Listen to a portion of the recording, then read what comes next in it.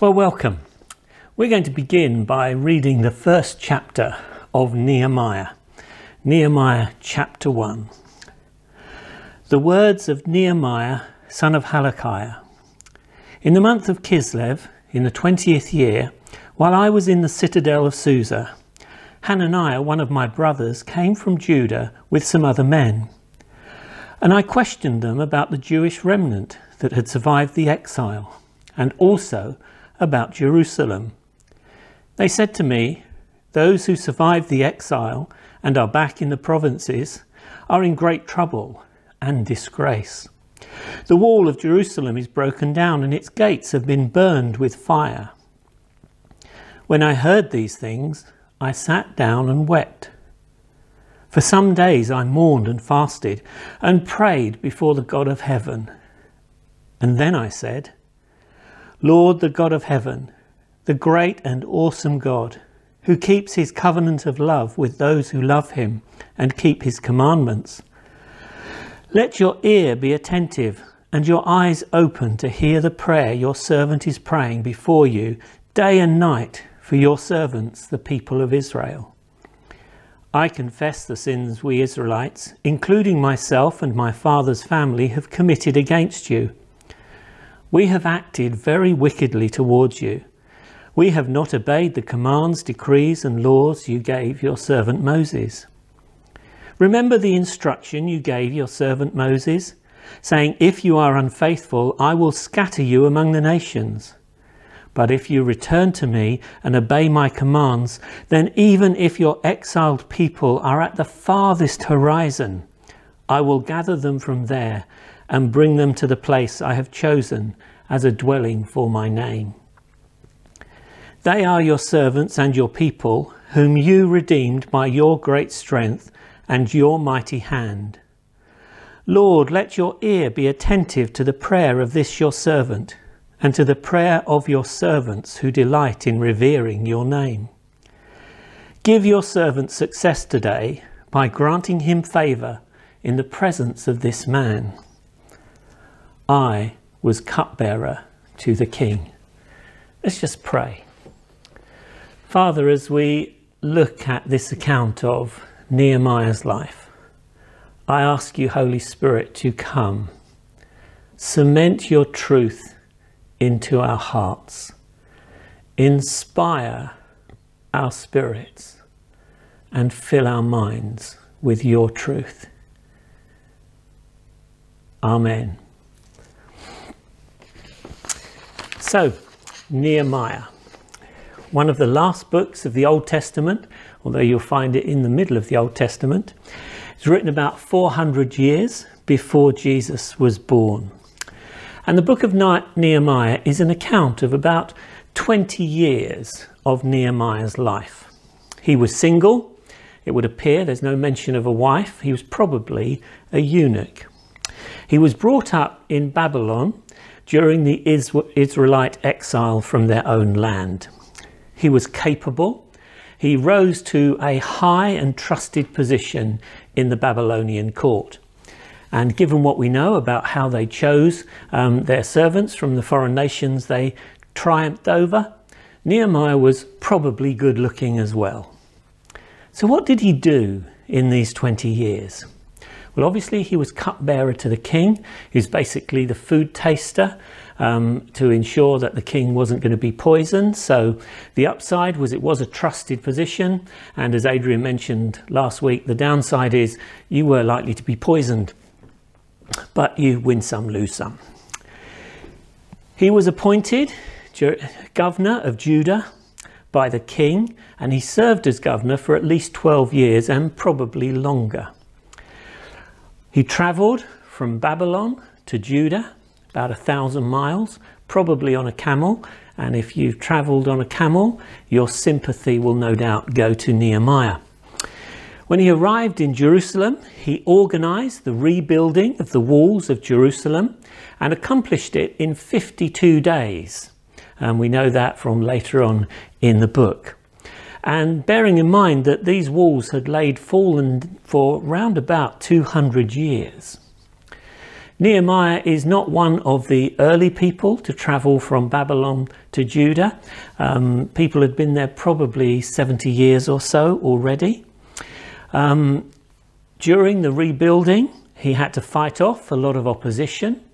After the rebuilding, he had to fight for the rights of the poor and social justice, and had to sort out some of the troubles between the rich and the poor, sorting out social injustice.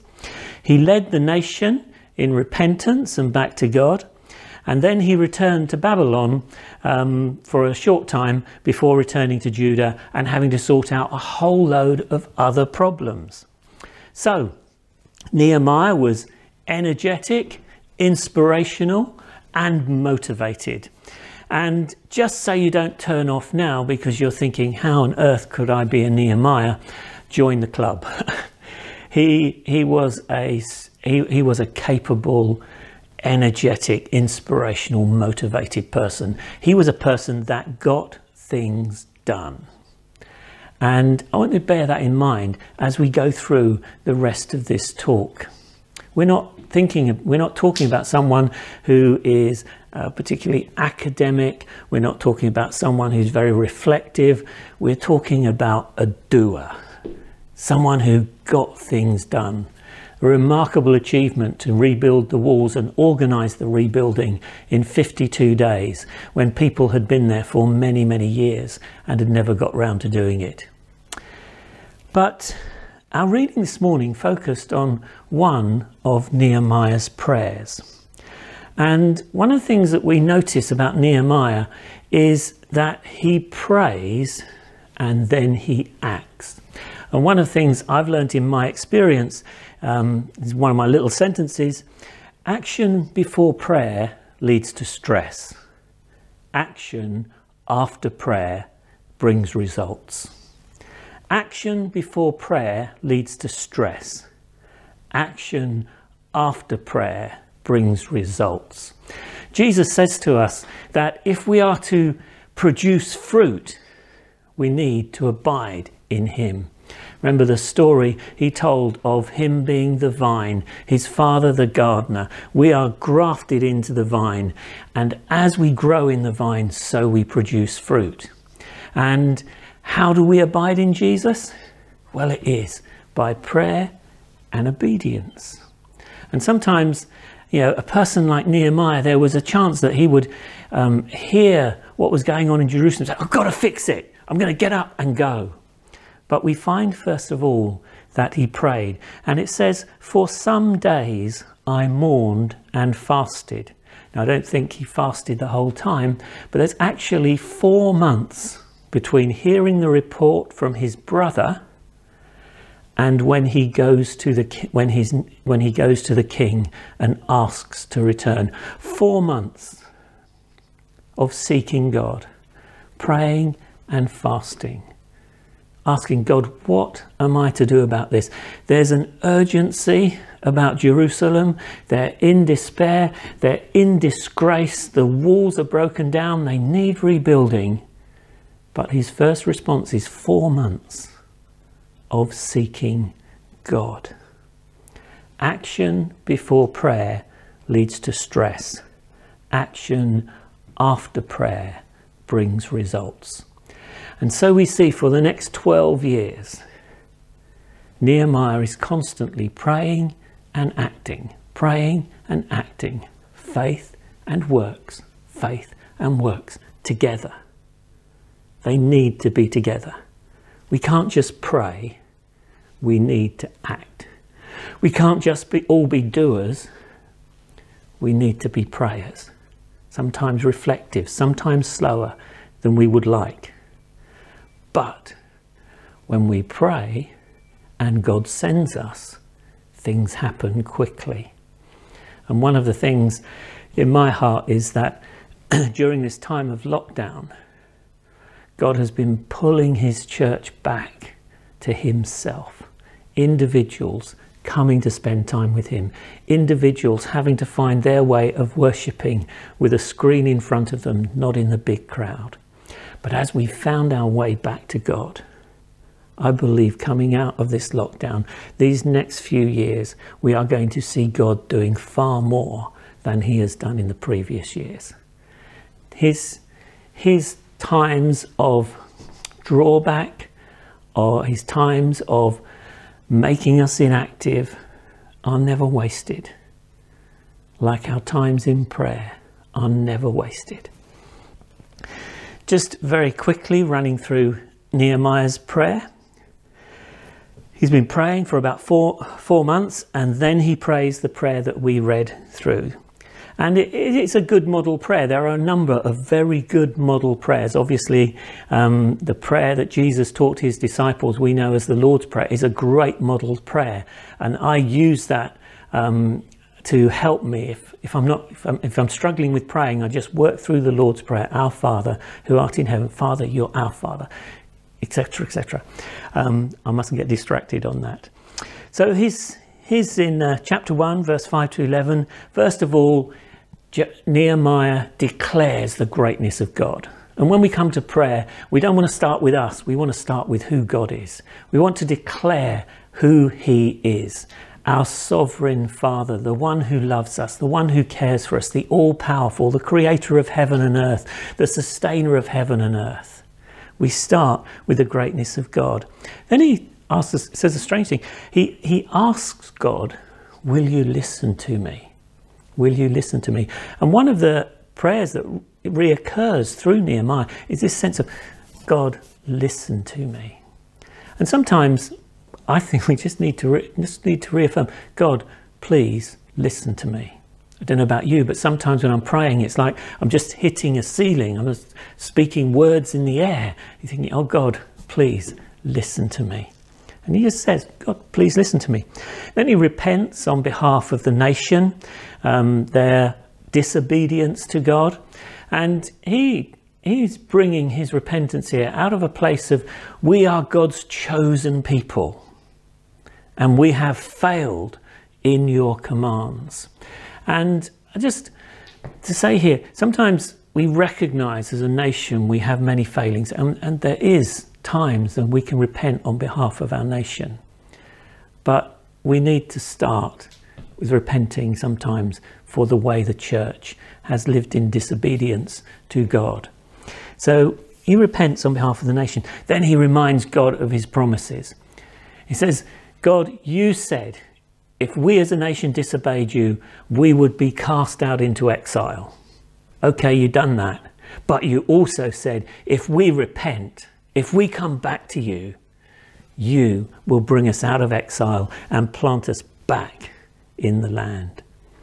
There is always a second chance with God.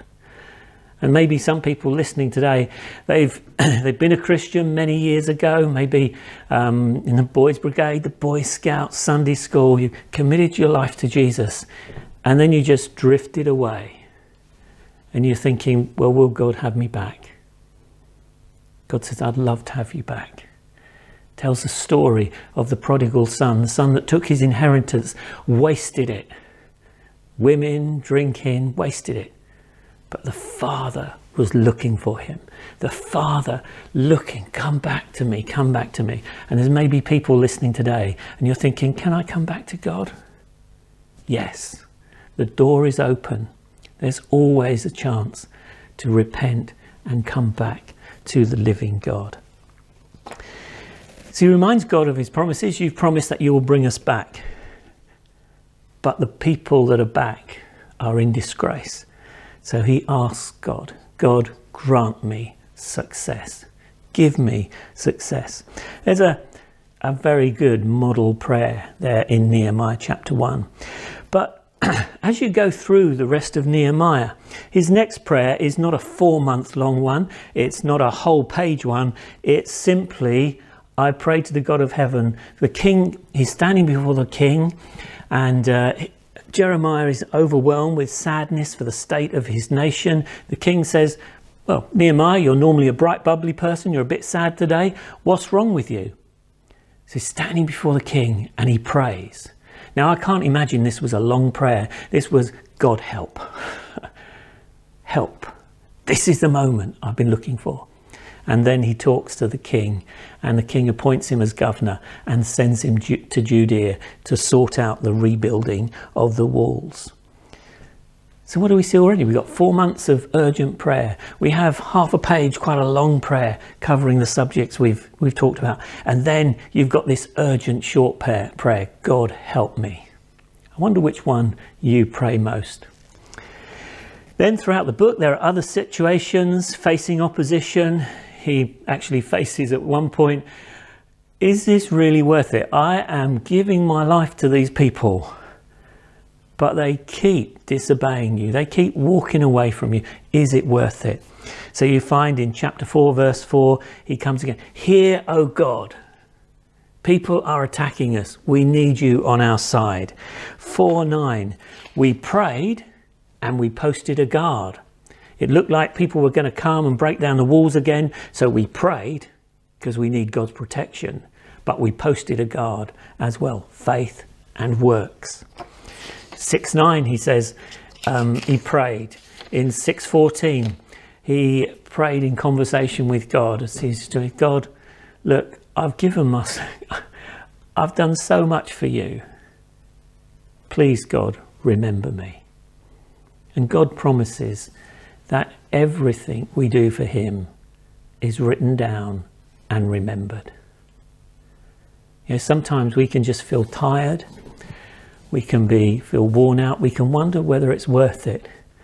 We have maybe friends and family living in a way that's totally opposite to God, and they seem to be succeeding. We don't seem to be getting the breaks. But God remembers every secret thing we do.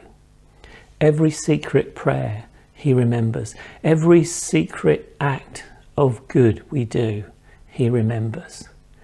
Every cry of our heart, God hears us and remembers us. So Nehemiah, a tremendous man of action, but a tremendous man of prayer. What can we learn for our situation from this? Firstly, whatever nation we're from, in most of the nations represented in Open Door, we know in our heart of hearts they need a revival of God. They need a move of his Holy Spirit, bringing people to repentance, changing the moral nature of our nations. Most of our nations represented in Open Door need that revival. Our town, our county needs revival. Kettering and Northamptonshire have a very honourable history in revival. When I first came here, people were telling me stories of how on a Sunday the churches would be full in Kettering, how on a Sunday more people came into Kettering to go to church than actually lived in the town, as they drew people from the towns and villages around. The missionaries that we've sent out from Kettering. Kettering has an honourable history. Northamptonshire has an honourable history in revival. But we need another revival. We need another move of God. But what do we have? Well, God has gathered Open Door together to be a people together, to be part of his army. He has gathered churches into Kettering, people into Northamptonshire, and we as Open Door are part of that. And we have a wide diversity of people, gifts, abilities, nations, cultures. There's not many people that aren't in some way represented by somebody in Open Door. Whether it's those that have got a history of depression and mental health issues that God has changed and transformed, whether it's people out of a drug culture that God has changed and transformed, whether it's those who are successful and in positions of authority in their companies, in the national health, in charities. We have a wide variety of people and gifts. We have those that are very academic, those who are very creative, those who are just ordinary, like me, just not particularly outstanding at anything, but God can use me. And we have that in Open Door. We have a building in the middle of Kettering, a great facility. Now it needs some work done on it, and it needs some refinements to make it all that we want it to be. I like to think about Eden Centre, and I have a phrase which I don't think we'll ever put on any publicity, and in all honesty my wife Leslie hates the phrase, but I see the Eden Centre as a cathedral of Christian discipleship and mission. A place where we come together, we grow in God, we will mature in Him, we sort of just get better at being His disciples, and we send people out across Kettering, across Northamptonshire, and across the world. That's what we want to do as we gather back together at some point in our building. We have a vision. We want to be a church that influences Kettering, Northamptonshire, and the world. We want to be a church that blesses those in other parts of the world. We want to be a church that is seeing new birth as people from Kettering and Northamptonshire become His people, are taken out of ignorance and dullness and hopelessness and brought into the glorious liberty of being sons and daughters of the living God. That's what we want to be. Jesus wants His church to be a house of prayer for the nations. Nehemiah's actions sprung from that heart of prayer, that heart of personal prayer, and personal prayer is important. We need to be individually connected with God, but as individually we are connected, so when we come together, corporate prayer is also important. Praying with others is important. Leslie and I pray every morning together. Just recently, I'm in a very privileged position of being paid to be sort of working full-time within the church, and so I have an interesting week at the moment. 6:30 Tuesday morning, the steering group are up and praying together over Zoom. Wednesday morning, I pray with Adrian. We pray from 9 till 10, actually at the Eden Centre most of the time, and just calling down God and looking to bless our church and our people. Thursday morning, 7:30 in the morning, I gather with some of the leaders across Kettering and we pray together. And then once a month on a Friday morning between 7 and 8, I join a prayer meeting that gathers from probably 10 or 15 different nations around the world. There's probably 60 or 70 of us over Zoom, just praying for particular nations. So I have a lot of opportunity to pray with people, and that is really helpful to me. But how can we sort of in the busyness of life actually find time to pray? Well, obviously Nehemiah here spent 4 months praying, and then quite a long prayer, and then he had a short burst. And I asked earlier, which do you prefer, long prayer or short prayer? It's said of C.H. Spurgeon, the great 18th century preacher, someone asked him, how long do you pray for? And he said, I never pray for longer than 10 minutes, but I never go without prayer for longer than 10 minutes. And I know for me, I'm praying best generally in a room on my own, walking around praying. Leslie is much better just in ordinary life, just constantly praying. Little prayers here, there and everywhere. And then every so often she'll sit down and pray. When we're very privileged at the moment, we're able to pray together in the mornings.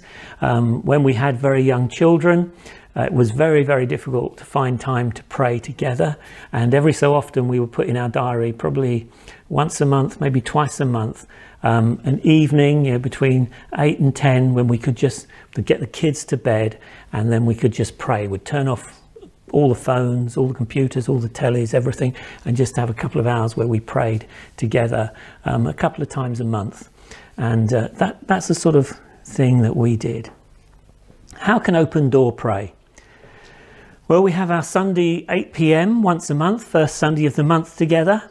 We can pray together in our life groups, although that isn't always easy. Zoom sort of over 10 people praying is quite difficult, and you need to go into breakout rooms and all of that. And so as the lockdown is going to continue, we'd like to encourage you to find 4 or 6 people that you could pray with regularly. And you can do it over Zoom, you can do it over WhatsApp, you can do it over Viber, whatever. But just to find 4 or 6 people, little groups, because we're not going to be able to meet in big groups together for a while, come what may. As lockdown goes, we'll probably be able to go back into groups of 6. Over Zoom, a group of 4, 6 is quite reasonable. Over the other platforms, it's the same. So it just will enable us to be a praying people. And in our bi-weekly letters, we'll begin to put in there things that we can be praying for as a church. But we'd like to encourage you. So some of the life groups may even want to miss a week and just sort of go down into smaller groups to make it easier to pray. Just for 30 or 40 minutes, talk, share, then pray for your life situations, your family, your neighbours, Open Door, for Kettering, for Northamptonshire, for our nation.